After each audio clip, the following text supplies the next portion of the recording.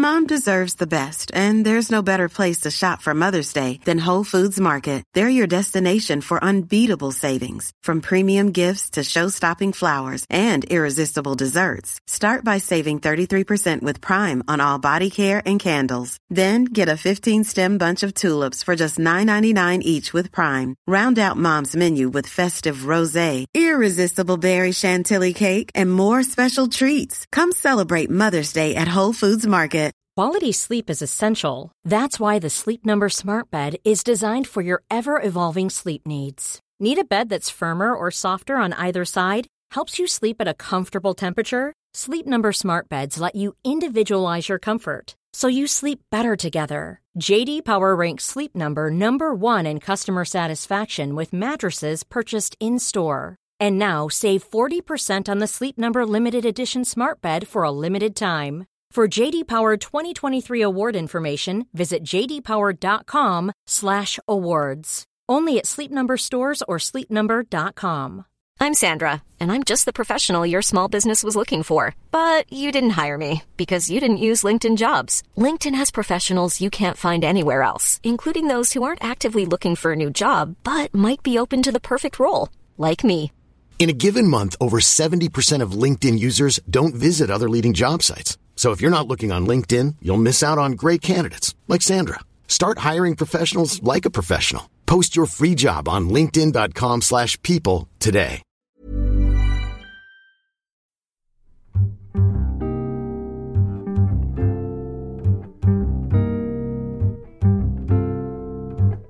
You are listening to Trumpets Time by Missed Apex. I'm Matt Trumpets, and thanks for joining me. This week, we're going to engage in a quick look at some of the details concerning the new regulations and their implications going forward. And I say we're, as once again, I will be joined by Assistant Technical Editor Matthew Sommerfeld to help unpack all the goodies. As a member of the Missed Apex Network, Trumpets Time is an independent F1 podcast hosted at missedapexpodcast.com. This program is safe for work. We are keeping it clean here so you can play this with kids in the background or at work.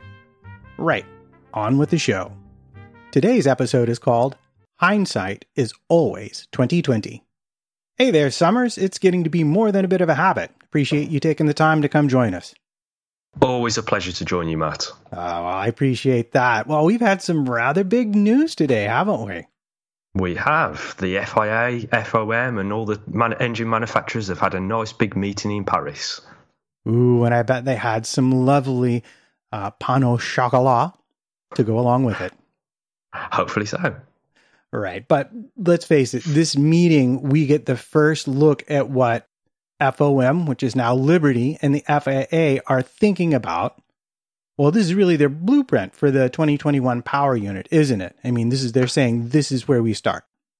Yeah, this is basically what they're determining to be the roadmap of Formula One going forward. It's a look, an insight, let's say, at the direction the sport is taking in terms of the power units. So yeah, it's an interesting first look, especially as it's quite a dramatic change to what we've been used to over the last few years.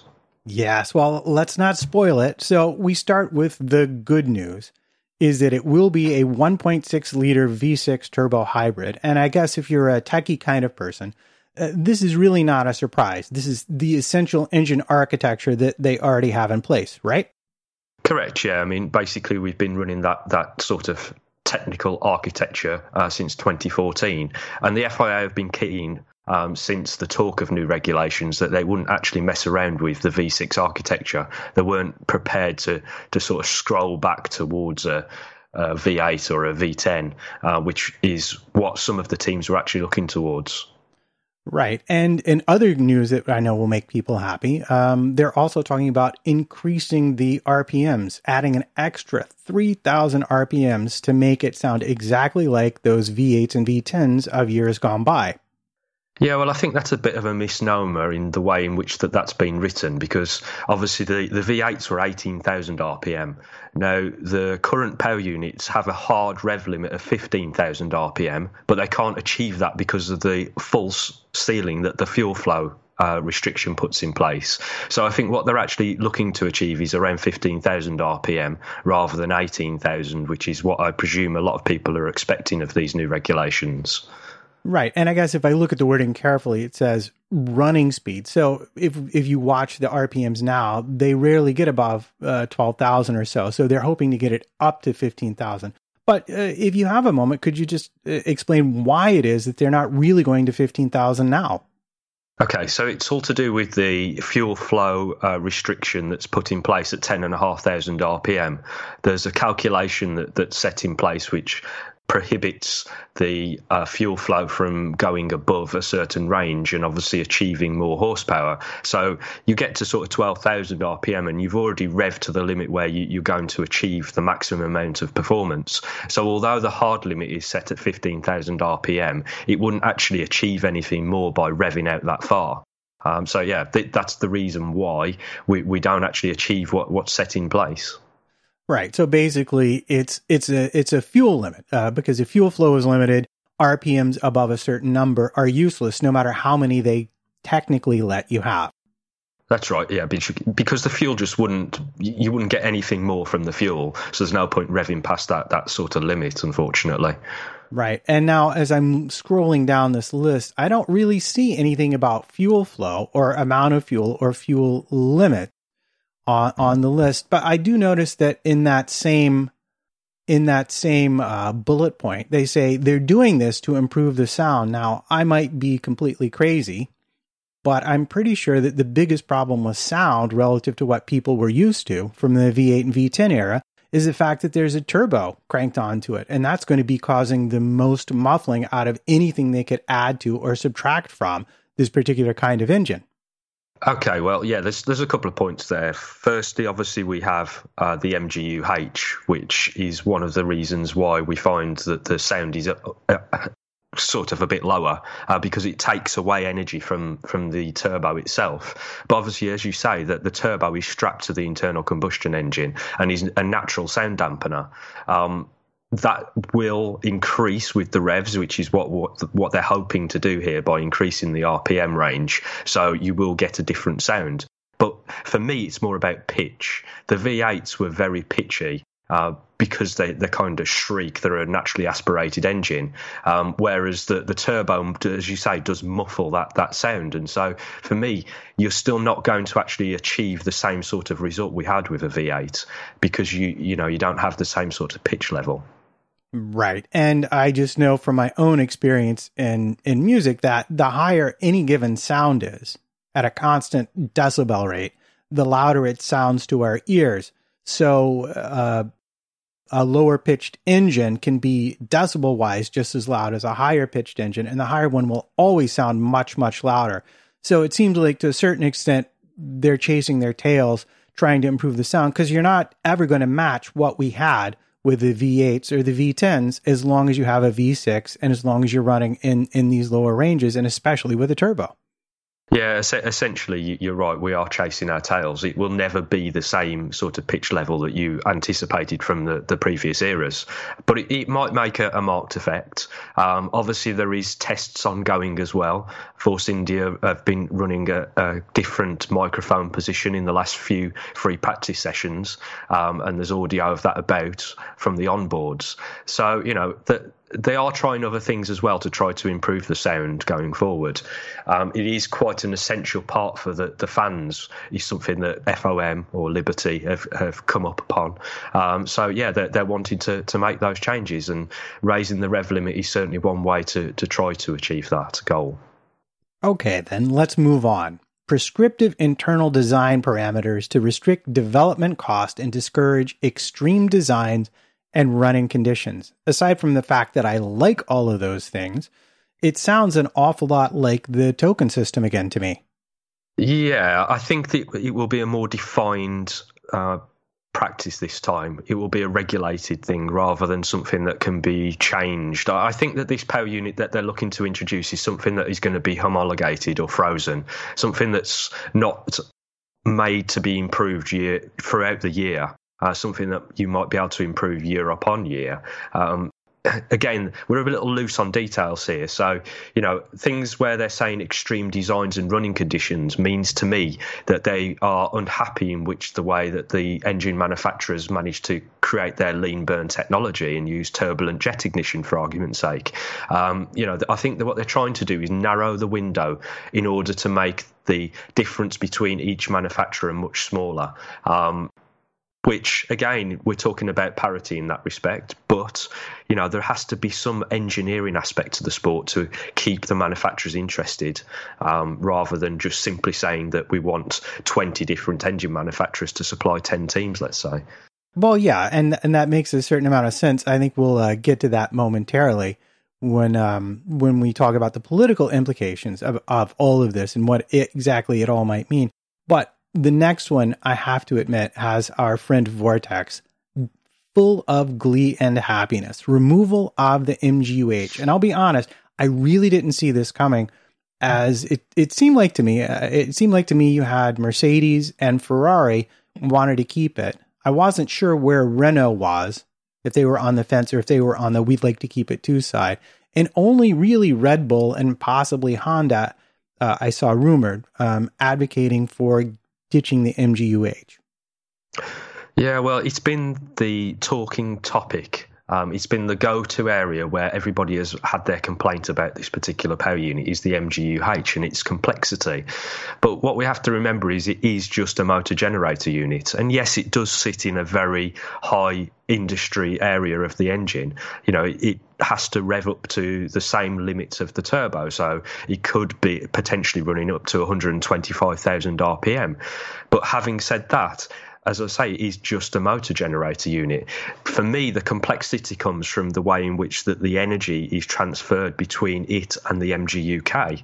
And it's something that is oversighted by a lot of people in the way in which energy moves around, electrical energy, that is. So, I personally thought that we'd end up with a spec MGU-H. That is the direction that I thought we would head towards in order to keep the likes of Ferrari and Mercedes happy, because they obviously don't have the problems that everybody else does. But it also allowed then for other manufacturers to purchase that item from the lead people that have that technology. So for me, it is a bit of a backward step, because we're losing the energy recovery system that we've come to know since 2014.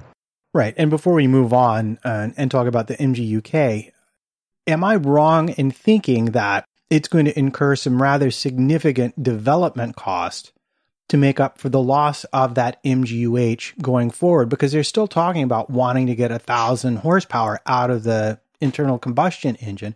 And I'm having a hard time thinking they're going to be able to do it with the engine they have at the moment, because it depends very, very much on harvesting that energy from the turbo and redeploying it throughout the lap.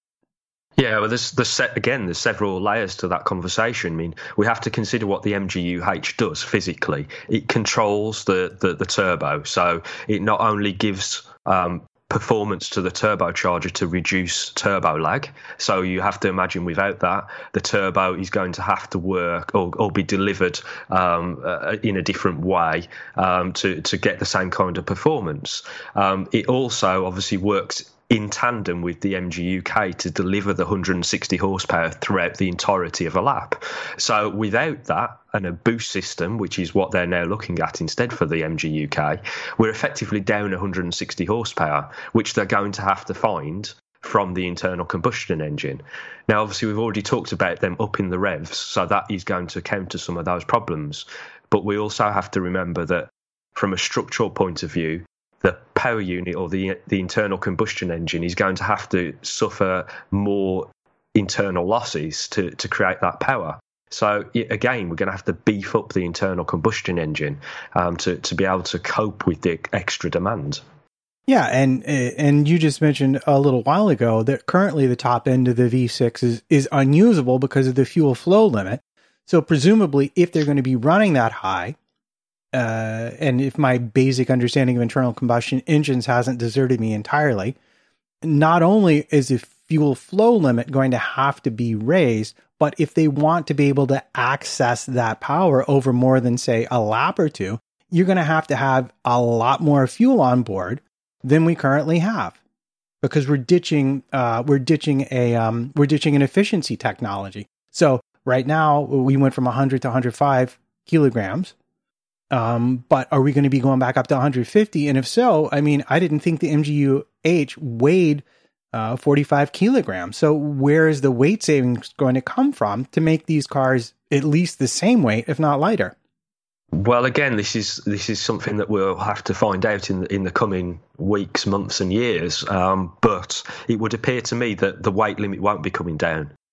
Simply looking at the way in which that these changes have been structured, you cannot bring the weight down because the MGU-H doesn't weigh the kind of amount that would overcompensate for at least the changes that will have to be made to the internal combustion engine, let alone any peripheral things like cooling and the energy recovery, energy store. You know, there's so many things, and weight is such a big impact on the performance of the car itself that, yeah, you know, I'm a bit bemused as to where we're heading towards, because it doesn't appear as if we're lowering weight in any way. Yeah, and if we're not lowering weight, then in order to match the performance we currently have in terms of lap time, you're going to have with a heavier car more downforce. But then that becomes more draggy and even more of a problem to solve. And we'll get to the chassis prescriptions in a minute. But let's talk about the turbo a little bit. Single turbo, again, that seems to be a surprise because everyone who was talking turbo looked like they were really talking twin turbo to try and make up for the loss of the H. Single turbo with dimensional constraints and weight limits. So unpack that a little bit. What are they really trying to tell us there? Okay, so basically we're looking at something very similar to what we have now in terms of the fact that the turbo must lie on the centre line. What they're going to do, again, is prescribe something very similar, because then it limits where the turbo can be placed. They're also obviously then going to restrict how much it weighs, so we can't have any exotic solutions. What I'm confused by with the turbocharger without an MGU-H, and obviously having the requirements we have in terms of turbo lag, how are we going to drive forward the car when we're very low in revs, for argument's sake? And and that's where we come back to the fact that they're now stipulating maybe we might have a larger MGU-K. Some of these things kind of contradict themselves at this stage, and it'll be much better once we have a firmer understanding going forward of the actual prescriptions as to what these things mean. But as it stands, that single turbo with dimensional constraints and weight limits to me basically means that we're looking at a very similar architecture to what we have now, something on the centre line, and probably something very similar to what we have with a Mercedes, a pancake-style turbocharger on either end of the internal combustion engine, because that is the most suitable sort of construction or installation for a single-seater car. Okay, then let's talk about the MGU-K. More powerful MGU-K. So clearly you think they're trying to make up for the loss of the 8. Now, here's something that I think is interesting and caught my attention. With focus on manual driver deployment in race together with option to save up energy over several laps to give a driver a controlled tactical element to racing. So if I understand that correctly, we're going to get rid of the DRS and allow driver-deployed KERS to try and make up the difference. Yeah, it would sound as if it's a push-to-pass system. We currently, let's just have a bit of a history lesson here. So KERS, which was introduced in 2009, had 80 horsepower or 60 kilowatts. Now we have the ERS system, which the MGU-K part of that can deploy 160 horsepower or about 120 kilowatts. So what I'm expecting is another double leap. So if we can do 160 now, what I would anticipate is a 320 horsepower gain from KERS going forward, which obviously is quite a substantial boost for the driver when he's coming out of a corner, let's say, to be able to attack somebody. And it will change the perception of racing. And I think that's part of what these regulations are all about, is changing the way in which that the racing happens, the point at which on the track that the attacks, etc., happen. So, yeah, for me, it is partly a good idea that we've returned to a push-to-pass system. But to me, it's also a poor thing to have lost what we have with the overall energy recovery system that we had before as well. So I'm really struggling with the concept of both regulations at the moment. And it'll be interesting to see what they actually come up with in terms of how much power the MGUK can actually produce, because we also have to remember that energy has to come from somewhere. So back in the days of the KERS, we only had a storage of 400 kilojoules, which equated to 6.33 seconds of energy. Now, if we work on that same basis for the MGUK, if we simply dispensed of all the energy through the MGUK, which it had recovered, which is 4 megajoules, it would be empty in 33.33 seconds. So if we then extrapolate that to the larger MGUK at 320 horsepower, we'd be saying a 16-second boost of performance.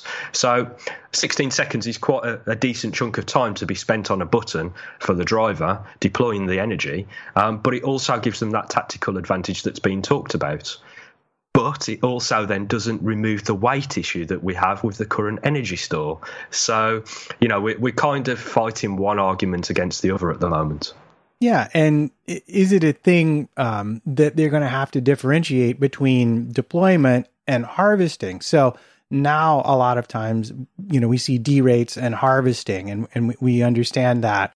But with the KERS, you would most naturally think you'd want to use the most efficient use of that energy would be on the exit of a turn, for example. But if you're trying to save up enough in your battery to pass somebody, then you're not necessarily going to be deploying it out of a turn. So I guess you're saying the issue is, how are they going to be able to both use enough energy to make the engine as powerful as they're claiming they want it to be, and still keep this as a tactical thing that can be used by the driver?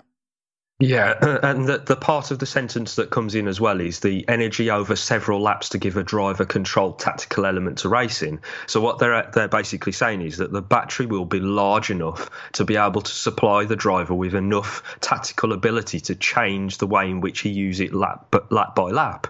So let's say he only uses 1 megajoule in one lap, he saved 7 megajoules for the next lap if we've got an 8 megajoule battery, for argument's sake.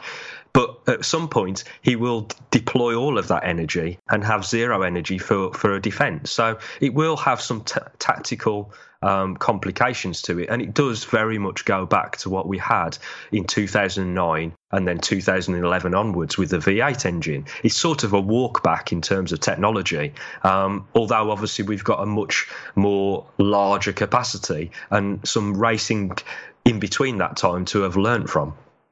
Okay, then. And then the energy store you were talking about and the control electronics will both be standard. And that's not really a huge surprise at all, is it? Not at all, no, because obviously they are areas of the car that doesn't really have huge implications in terms of development. If we're specifying how much energy can be put in and out of the battery at any one point, it makes sense to have a specification. It also makes sense to make them limited in terms of the amount that can be used throughout a season in order to tie it into reliability. But who's going to supply these items is the main question. In the past we've had McLaren supplying, say, the ECU, or still do supply that. They supply the screens that go inside the steering wheels of the cars. But will Mercedes look to supply the standard energy store and control electronics, so they have a very good sort of track record with this sort of thing? Or will we end up with somebody like Magneti Marelli working on something? These are all questions that will be answered in the long term, but it is interesting to see that a standard item is being looked at for those items. It is indeed. And then the last technical thing that I want to talk about before we talk about the chassis, et cetera, and stuff like that, is intention to investigate tighter fuel regulations and limits on number of fuels used. So this is essentially an outgrowth of Mercedes and Petronas showing up every week with a brand new fuel, and also maybe a little bit out of the oil and the whole oil burning thing. Yeah, it's just basically the FIA stamping their authority on that situation, trying to rein in what has happened over the course of this hybrid regulation. I think that, though, we have to remember that because of the way in which the fuel burn technology has been used. It was particularly interesting in the way that the fuel manufacturers actually became part of the sport. It's a difficult one in terms of being able to understand what the FIA are going to do in that respect, because there are already quite tight controls on that situation in terms of fuel and lubricants, which have come in the last sort of 6 months. But what I would suspect is that they're going to reduce it down to one type of fuel per season, and one type of oil, perhaps with a joker for the first year like they did with the gearboxes. Yeah, I know we're going to talk a little bit about the political implications of all this, but I'm just going to say it now. If I was Petronas, I'd be like, and my incentive to come play in your backyard is what exactly? Because I can't show off any of my technical skill, and I can't be a real partner to making the team better. I get limiting the total amount and limiting the cost to the teams is important, but yeah, I don't know. All right, well, let's talk about this last one, the one that I've saved for last. High level of external prescriptive design to give, quote, plug-and-play engine chassis transmission swap capability. So does this mean aero kits a la IndyCar, or does this really mean more any engine, any chassis, any transmission can be swapped in or out depending upon what the team thinks is best for them? Okay, so this is more to do with the fact that, and it's something that was written into the 2014 hybrid rules as well. It's to do with the way in which that the engine or power unit is mounted within the car. It's to stop engine manufacturers making their designs so very prescriptive that their suppliers then can't move to somebody else. So let's say we have a Sauber who's really struggling through the first part of the year. They can't get on top with their Ferrari power unit for whatever reason, and they want to swap into a Mercedes. This might be a way in which that allows that situation to unfold. However, the problems that you have with that is that the chassis itself is so very much designed around the power unit. So at the moment, the mounting points are very prescriptive, but the points at which, say, the intercoolers, the radiators, etc., are placed within the side pods aren't as prescriptive. So each of the teams and manufacturers have got very different ways.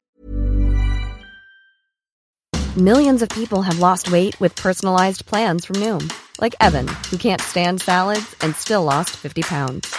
Salads generally for most people are the easy button, right? For me, that wasn't an option. I never really was a salad guy. That's just not who I am. But Noom worked for me. Get your personalized plan today at Noom.com. Real Noom user compensated to provide their story. In 4 weeks, the typical Noom user can expect to lose 1 to 2 pounds per week. Individual results may vary.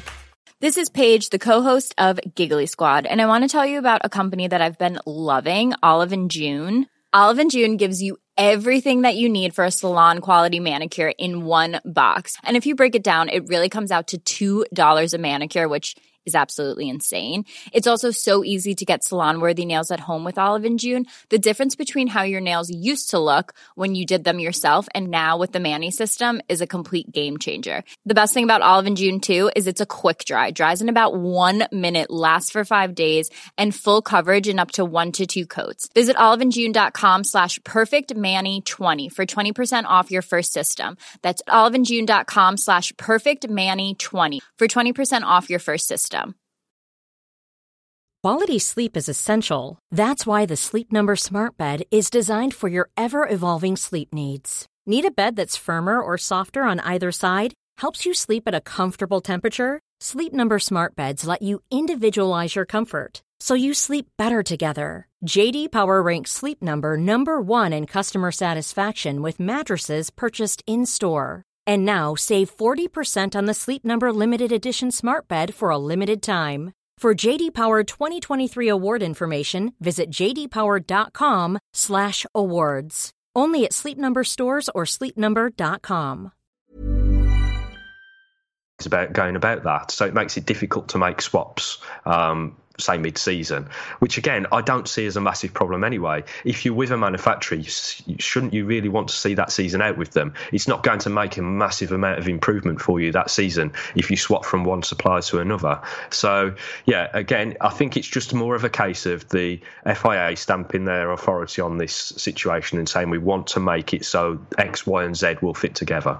Right. Well, I mean, I could see an argument, like if I'm looking at it now and I see the exact same language, prescriptive internal design parameters, and then we see it again here in terms of plug and play. Maybe what they're trying to do is make it easier for teams to swap between suppliers, between seasons, to reduce development costs and also allow them more leeway to switch later in the season. Because certainly with Toro Rosso and Honda, that's going to be a problem. It was a problem when they went to the Renault from the old Ferrari units, and it was a problem when Sauber switched from Mercedes.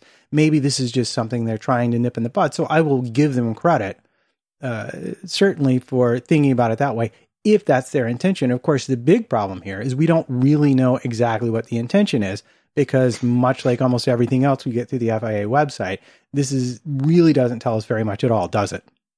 No, we are reading between the lines on several of these points, and this is one of those particular situations with this prescriptive design, plug and play, etc. But yeah, as I say, I think it's you say, Matt, it might help the smaller teams to be able to make a switch mid-season in development terms.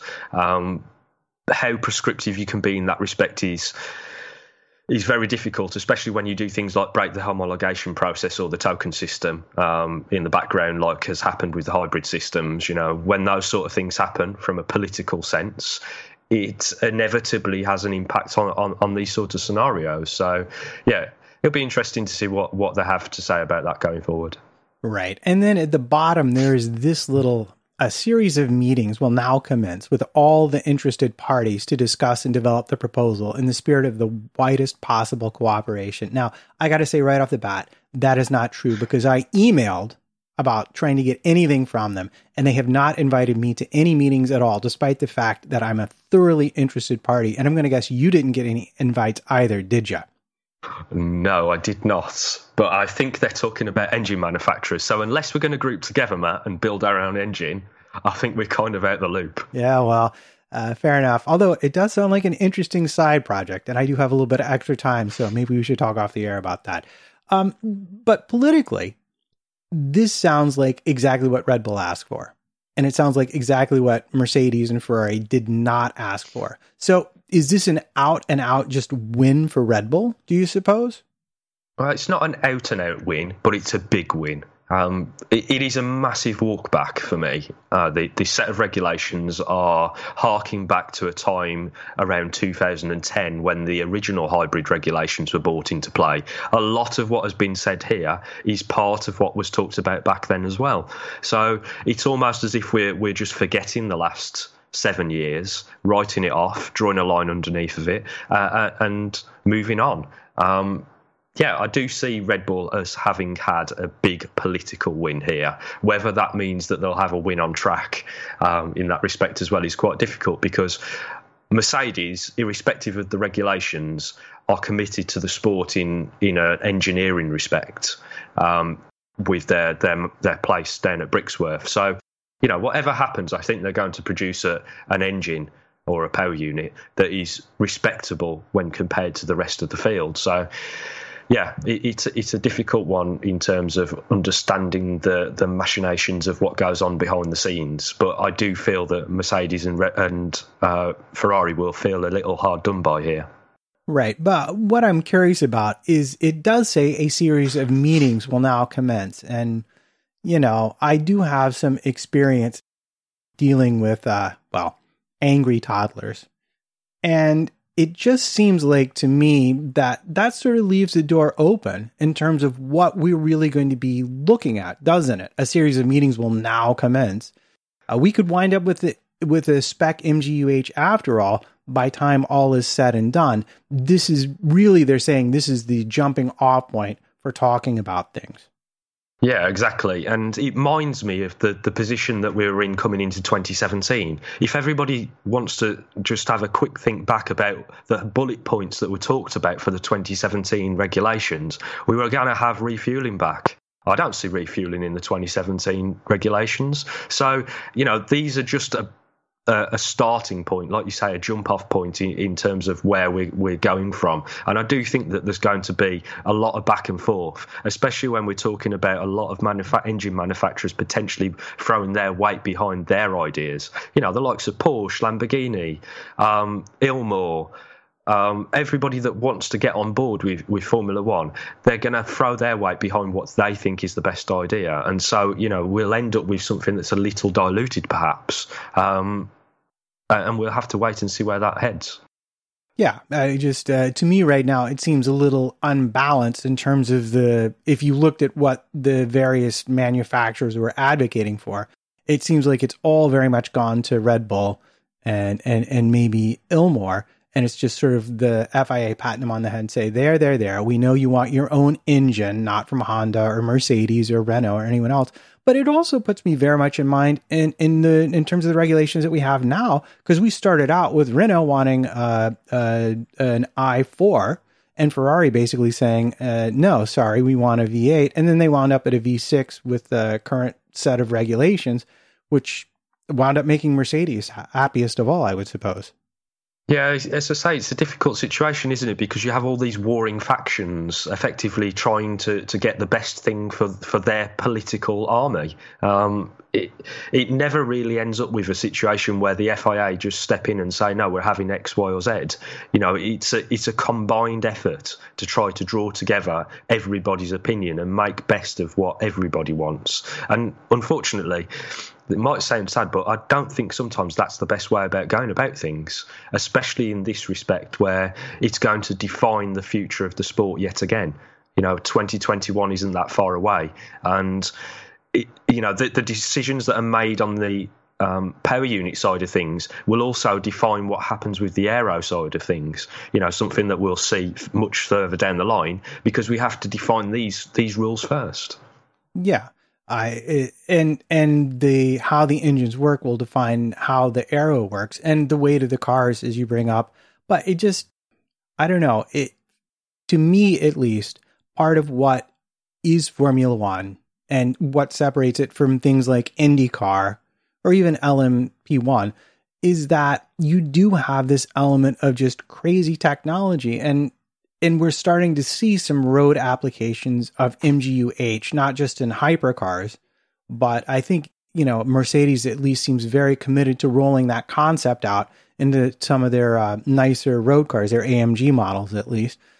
And it just feels like, if you're Mercedes and you invested all this money into the sport and you have this thing that you're moving towards for efficiency. And let's not forget, 50% thermal efficiency is crazy. It's nuts. It's amazing. And as someone who's a fan of the engineering and the technical and the team side of it, I tend to agree with you. In a sense, it feels like a step backwards. It feels like we're going back to less efficient engines that burn more fuel.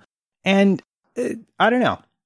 It feels like there was always a futuristic aspect to Formula One that is getting kicked to the curb at the moment.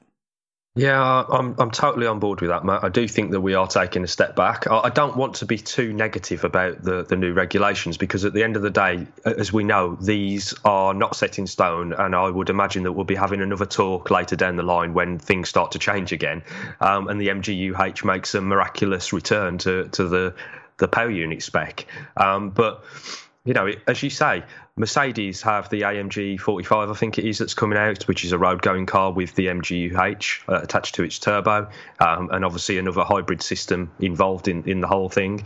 They also have their hypercar, the Project One, which not only has a full-blown Formula One engine mounted in the car, it also has front axle hub motors. And that is something that was also talked about ahead of this regulation change, because Mercedes were interested in incorporating that into the technology that Formula One uses, because they've also developed it outside of the sport.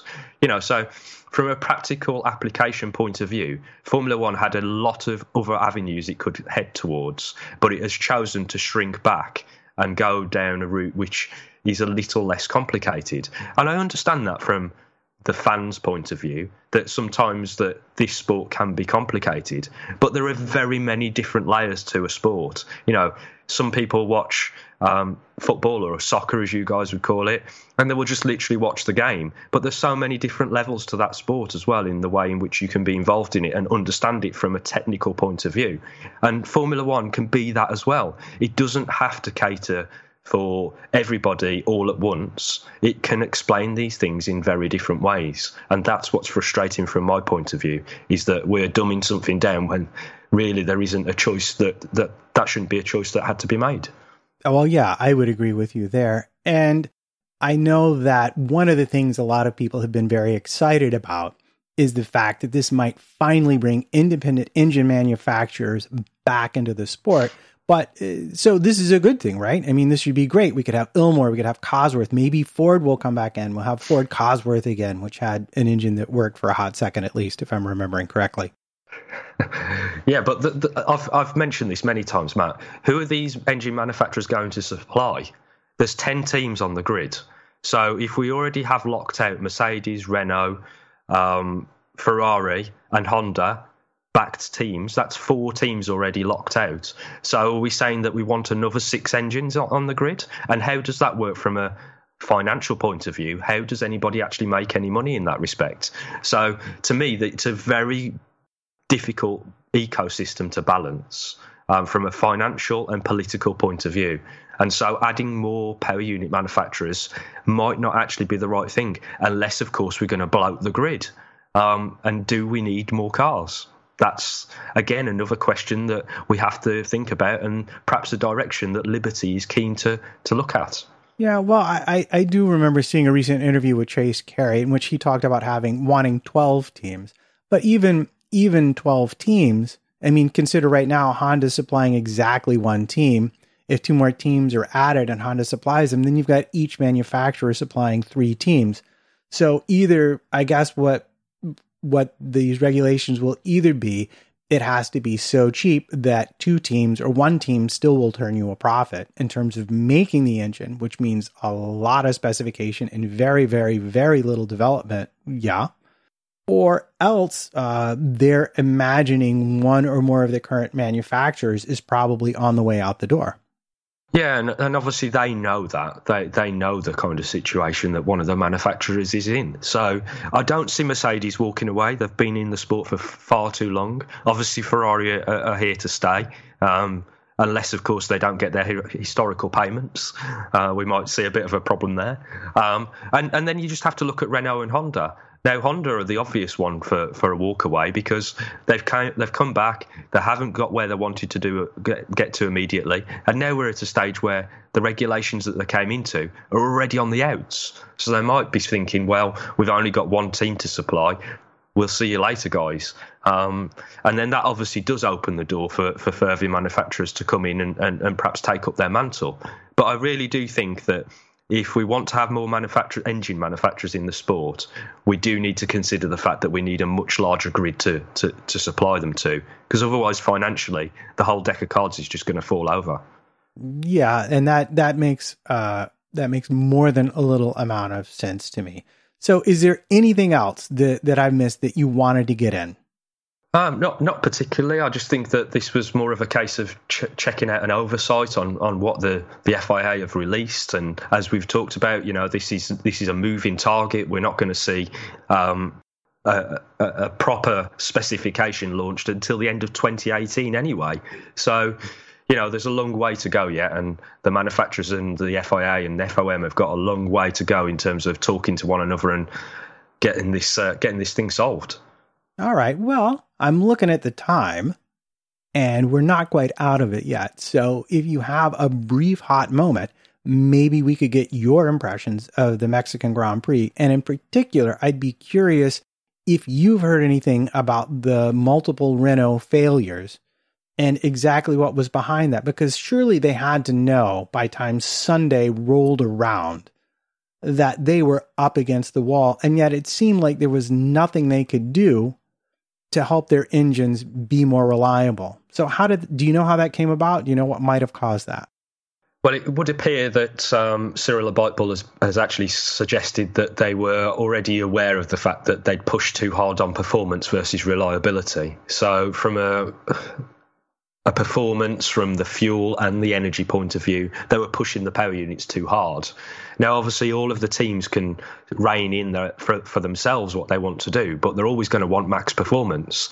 The biggest issue with Mexico is the altitude. So obviously you're working the turbocharger 20% more than you would do any other circuit, just purely because you're trying to compress the same amount. You're trying to compress the air, and you're actually having to compress more air to make the same amount of power.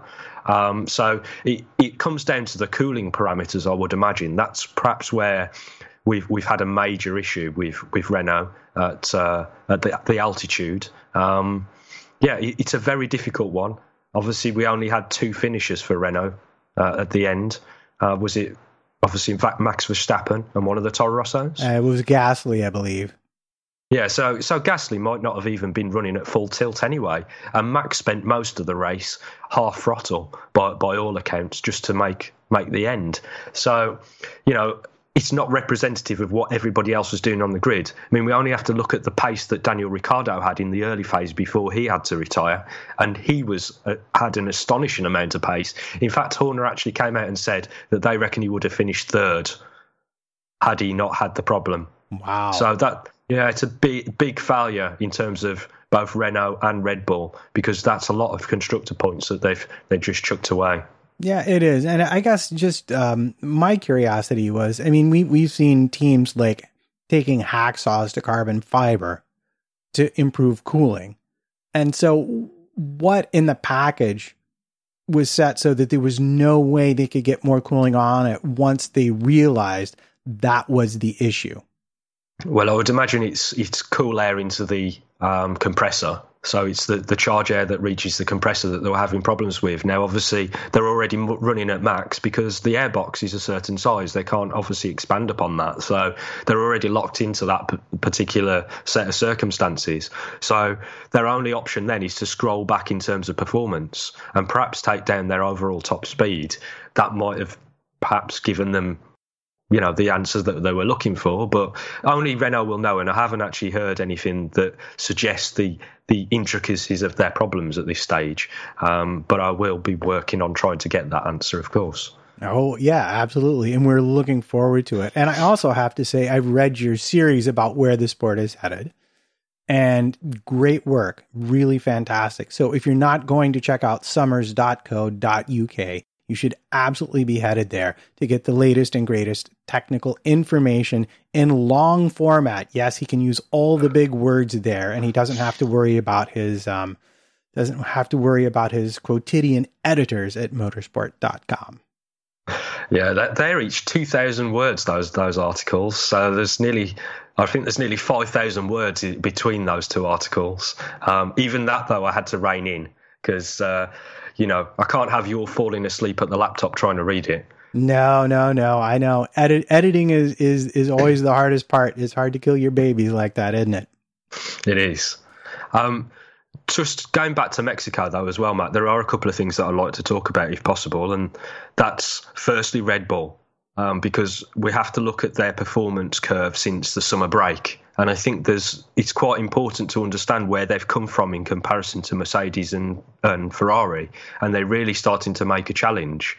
It also ties in with the fact that a certain Martin Badowski is no longer at the FIA, and perhaps things that were being monitored with some certain degree of technicality. Yes, yeah, he's not quite so sufficient at the moment.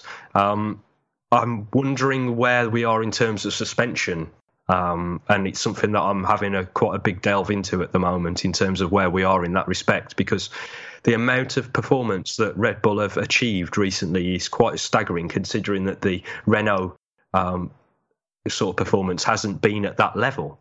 They've suddenly made a huge leap forward. Now, whether that's in tandem with where Renault have achieved, so we're now allowing them to corner at a much higher speed sort of area, is debatable. And I do see going forward that Red Bull could be quite a challenge for the two teams, especially as we head into 2018, because there could be a few more toys that could be unlocked, let's say, now that there's less focus on the technical side of things. Now Badowski's no longer on the desk. Obviously, there's been replacements put in place, but there's nothing like having somebody who's been scrutinising people very closely for somebody else to come along and try and pick up that trail. So, yeah, it'd be interesting to see where we are going forward in that respect. And then we've also got the likes of Renault and McLaren. Now, obviously, they've got the same power unit going into next season, and Renault have spent a huge amount of money going into to prepare for 2018. They've also now got the budget from their Formula E team, because that's been obviously passed across to Nissan as part of the alliance. So yeah, there's a huge amount going on down at Enstone, and I do think that will push Renault quite a way up the grid. And then you've got McLaren, who are also taking on the Renault power unit. Now, we've talked about this, Matt, and the fact of reliability in terms of going from a Honda to a Renault, and it might be like jumping out the frying pan into the fire. But even if they do suffer some reliability problems, at least they're going to have the pace going forward that they haven't had this season, which should make things a lot more interesting. It should, and they will have the same engine as Red Bull, so it will once again be appropriate to compare them directly to them. And obviously, you've had Alonso say that they had the best chassis in Mexico. So, had he had a Renault power unit, does he think he could have won the race? I think he wouldn't have finished the race, because it would have gone boom like most of the rest of them. That would be my thing. He should be happy that he actually got to finish with his power unit, grid penalties or no. And we've seen, I was going to say at COTA, certainly, we saw Sainz do a very, very, very good job with that Renault. So I think you can certainly ascribe some of the Red Bull performance to an improvement in the power unit, perhaps at the cost of reliability, at least when things are marginal. But the amount of improvement they've had, Red Bull as a team, greatly outstrips the amount of performance that Renault has added on to their engine. That's what it looks like to me. Certainly. And I'm also impressed with Force India. They had quite a decent upgrade going into Mexico. Sergio got it first, obviously, in FP1, and then Ocon got it afterwards. But basically, they had a new set of barge boards, a new side pod deflector, which has undoubtedly given them a bit more performance. But interestingly, they ran something and then during free practice, but didn't actually use it in the race.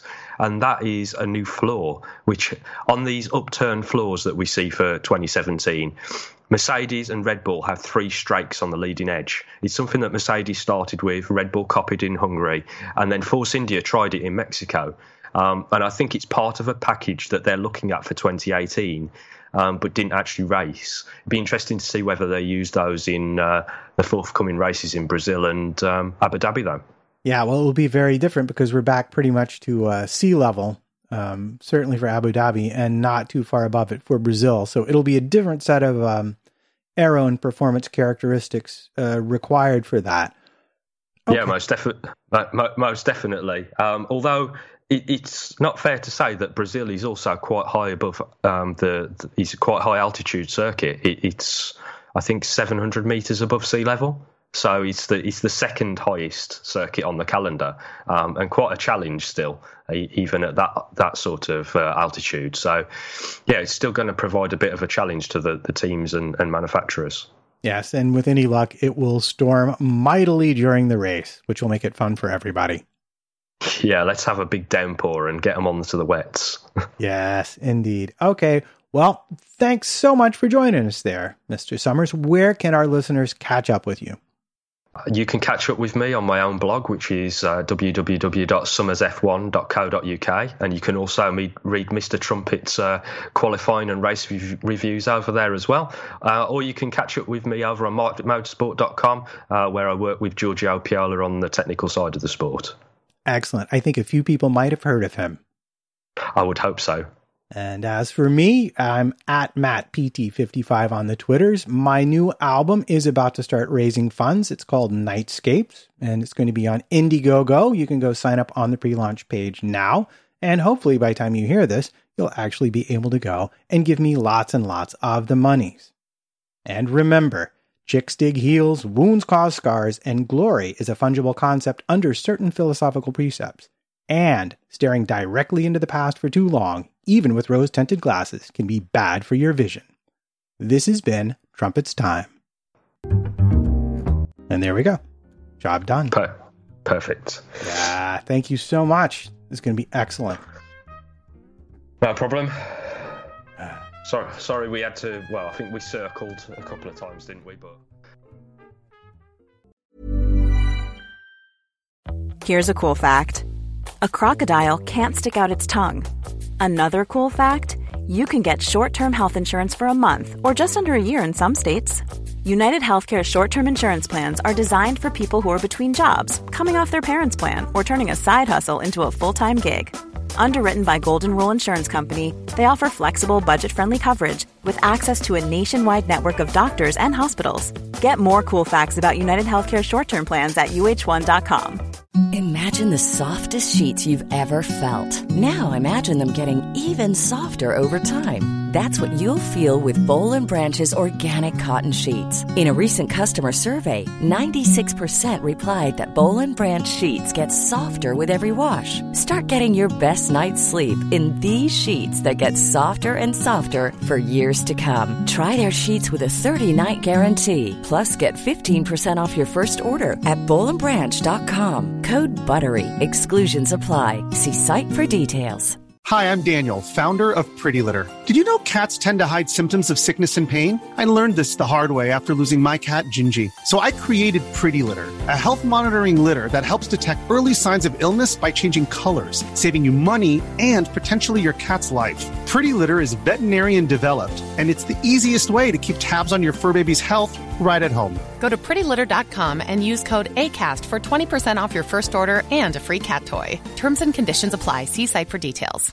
Mom deserves the best, and there's no better place to shop for Mother's Day than Whole Foods Market. They're your destination for unbeatable savings, from premium gifts to show-stopping flowers and irresistible desserts. Start by saving 33% with Prime on all body care and candles. Then get a 15-stem bunch of tulips for just $9.99 each with Prime. Round out Mom's menu with festive rosé, irresistible berry chantilly cake, and more special treats. Come celebrate Mother's Day at Whole Foods Market.